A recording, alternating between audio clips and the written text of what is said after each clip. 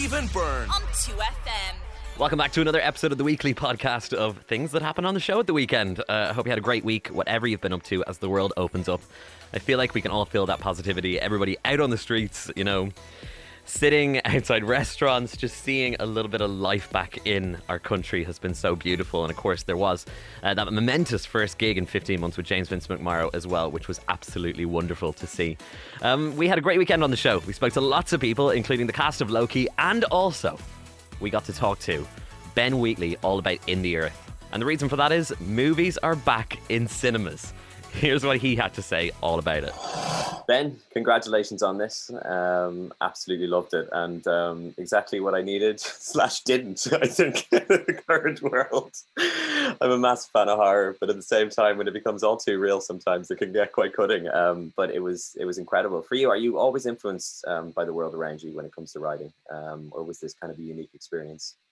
No, always. I mean, if you look back at the films I've made, they generally kind of, unless they're historical, they're generally something to do with what's going on around. And I think that's kind of part and parcel of horror. And I mean, choosing to do it in a forest, which is, I guess, quite ironic in the world that we were living in for the last year, which was being trapped inside. You did a pandemic movie outside and in the wilderness, and that forest becomes another character.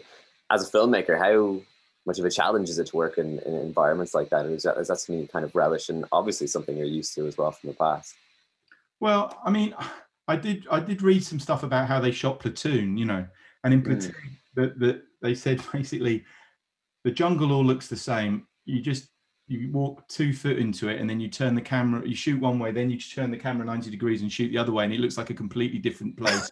So, you know, I could kind of like pretend it was some terrible, arduous nightmare of shooting in the woods that we trekked for miles carrying the equipment like a Werner Herzog movie or something, but it was fine. And I'm sure that feeling of being on a set in the midst of everything that was going on last year as well must have felt incredible for everyone, for the crew, for everyone just to be out there and be thinking, oh, we didn't think that we were going to be able to do this. Was there a collective sort of moment on set where you all just kind of were like, wow, thank God we're here? Yeah, totally. And it kind of, apart from the fact that, you know, I know a lot of the people, you know, it's a returning crew a lot of the time. So it was great to see everybody, but it was like, yeah, there was no work. There was no work for anybody, you know, unless you're on one of those really big shows like Mission Impossible or Jurassic World. Nothing else was going at that point, and we'd all been at home for 5 months. As a massive fan of the Jurassic Park universe, I would love if you did a Jurassic Park movie, but let's move on from that. Did you find yourself falling into horror? Because I did, and I questioned it throughout the entire pandemic. There was moments where I went, is this what I should be watching? Because it's leaving me on edge, and it's leaving me in places that I probably didn't want to be in when I was starting to watch it. But I started diving into things that I hadn't seen before, trawling through the streaming platforms and really looking into even Korean horror and places like that I hadn't really properly dived into. Is that where your mind went, or always goes, or do you like the light relief away from the stuff that you're writing? I didn't watch anything for the beginning of the pandemic. I think what we did, we watched The Terror, you know, the TV show, which was just unbelievably brilliant, and that kind of set the bar quite high. and was really scary. And then I didn't really watch anything until after. I watched a couple of movies before we did In the Earth, but I think I just spent the whole time writing really, and just kind of and walking about. I felt like I didn't want to see any entertainment. It was really odd. It got better after, you know, I didn't have the same problem during Christmas, and that it kind of picked up.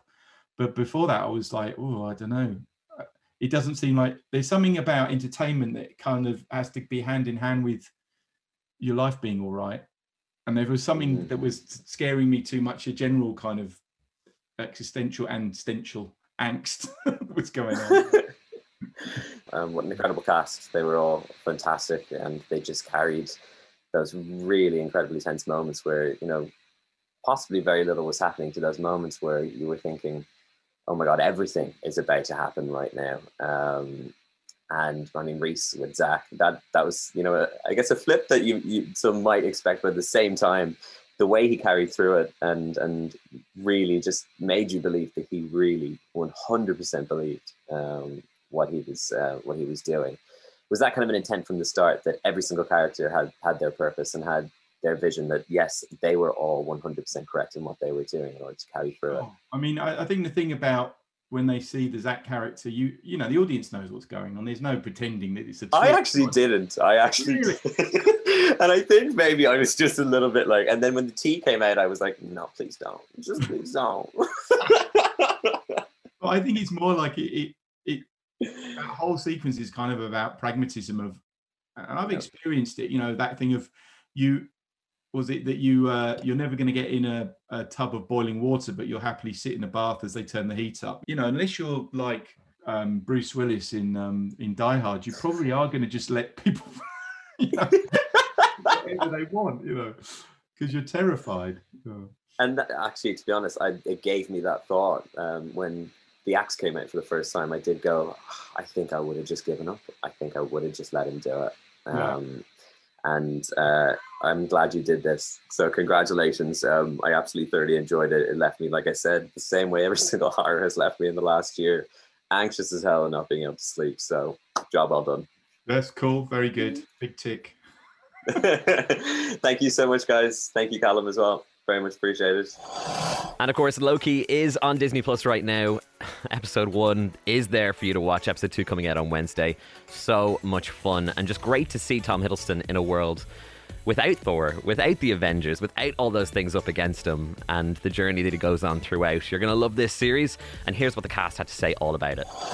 When you get the role in a Marvel movie, how does that work? Do they call you and just go, yeah, you've got it? Do you audition loads? And what is that moment like for you when they have to explain absolutely everything that's gone on in the space of 3 TV shows and about, 25 movies? It's a little different. It's a little different from that. It's like, so I got the phone call from my agent. I was at my mum's house in the middle of the night, got a phone call saying I've been offered Loki.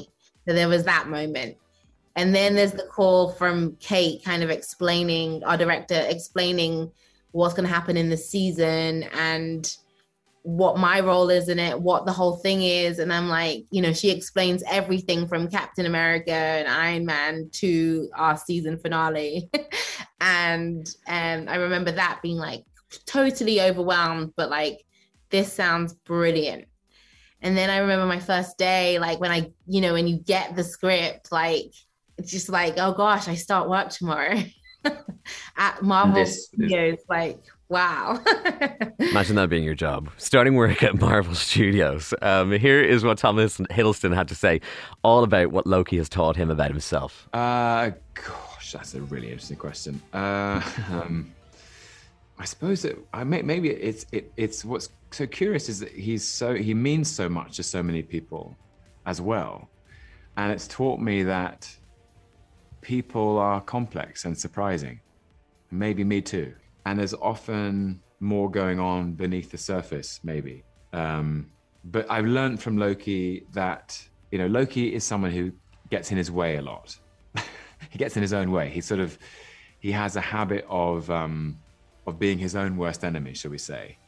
And maybe accepting the different aspects of yourself is the best way of kind of beginning to make changes. One of the best things about this show is literally the chemistry, especially between Tom and Owen. It's absolutely stunning. And then when you throw Wumney's character into the mix as well, who's running around and chasing and just acting as that method of authority within it as well, it just blends so nicely together. Here's what she had to say about working with the guys and how it all came together. Yeah, I feel like it was.